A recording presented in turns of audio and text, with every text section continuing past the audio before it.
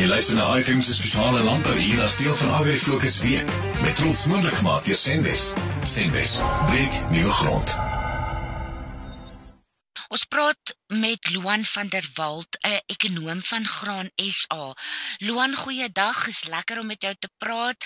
Julle is seker besig, nampo virtueel is aan die gang. Ja, goeiedag Christal-Lize. Ek moet sê dit is eintlik 'n baie opwindende tyd. Dit is baie onsekerheid gewees in die nampo wat in Mei maand nie normaal kon aangaan nie, was dit om die vooruitsig toe gewees om dit virtueel te doen en nou is dit 'n werklikheid nie. So ek dink dit is ook goed en baie opwindend om te sien dat ons ten spyte van al die onsekerheid die tegnologie en dit wat tot ons beskikking daar is te kan gebruik om dit ook so saam te stel. So dit is baie lekker en is baie opwindend en is baie lekker om deel te vorm van dit. Luan, as ons kyk, is die verwagtinge vir 'n rekord mielie- en oliesade oes vir Suid-Afrika vir die 2019-2020 seisoen nog op die tafel? Ja, Christal-Lize, as ons kyk na die produksieseisoen, die 2019-20 produksieseisoen, sien ons dis die tweede grootste produksieseisoen wat ons nog gehad het van somergrane. So dit is nou ons mielies en sorghum, sonneblom, sojaboon en grondbone hoofsaaklik. So dit is die tweede grootste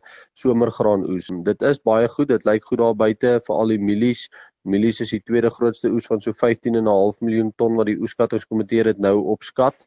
En dit is baie positief. Ek dink ons het lankal so 'n jaar nodig gehad wat ons 'n goeie produksiejaar en 'n relatiewe goeie prysjaar nodig gehad het. Ons weet die afgelope paar jaar was maar moeilik geweest.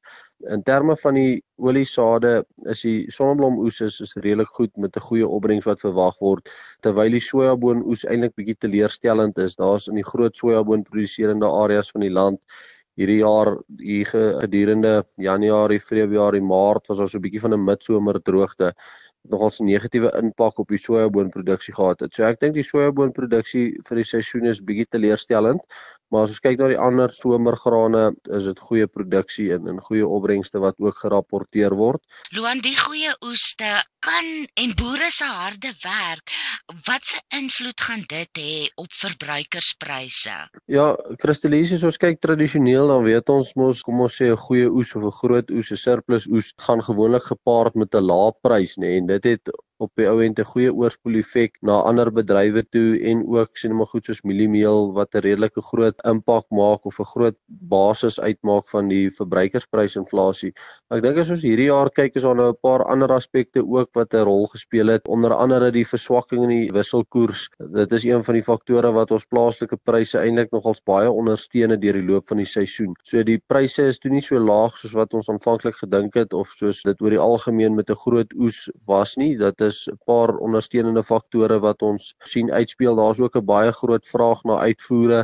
Die uitvoere vir die seisoen loop goed. Diepsee uitvoere wat nou lande soos Suid-Korea, Vietnam, Japan insluit. Ons uitvoere soontoe is goed en dan ook Afrika uitvoere, nê, van ons buurlande wat 'n redelike vraag na dan nou veral wit mielies het en ons plaaslike verbruik wat ook toegeneem het die afgelope paar jaar. So ek dink al hierdie faktore saam met die swakker wisselkoers het ons plaaslike graanpryse nog relatief hoog gehou en dit is aan die een kant as ons kyk na ons verbruikersprysinflasie en so aan weet ons hier's genoeg kos in die land, nê. So dit is vir ons 'n baie positiewe ding. Ons sit nie met tekorte dat ons noodwendig gaan hoef in te voer vir ons voedselsekuriteit aspekte nie, maar ek dink dit is 'n goeie jaar in terme van pryse vir ons produsente. Dis goed om hulle winsgewendheid weer bietjie op te kry, bietjie van die oorlaatskuld bietjie te kan delg. So dis positief, maar oor die algemeen is ons graanpryse nog relatief hoog, maar dit is nou weens 'n reeks ander faktore wat die wisselkoers en goeie vraag insluit. Jy luister na OFM se spesiale landbou hier as deel van Agri-Fokus Week. Met trots moontlik gemaak deur Senwes. Senwes, breek nuwe grond.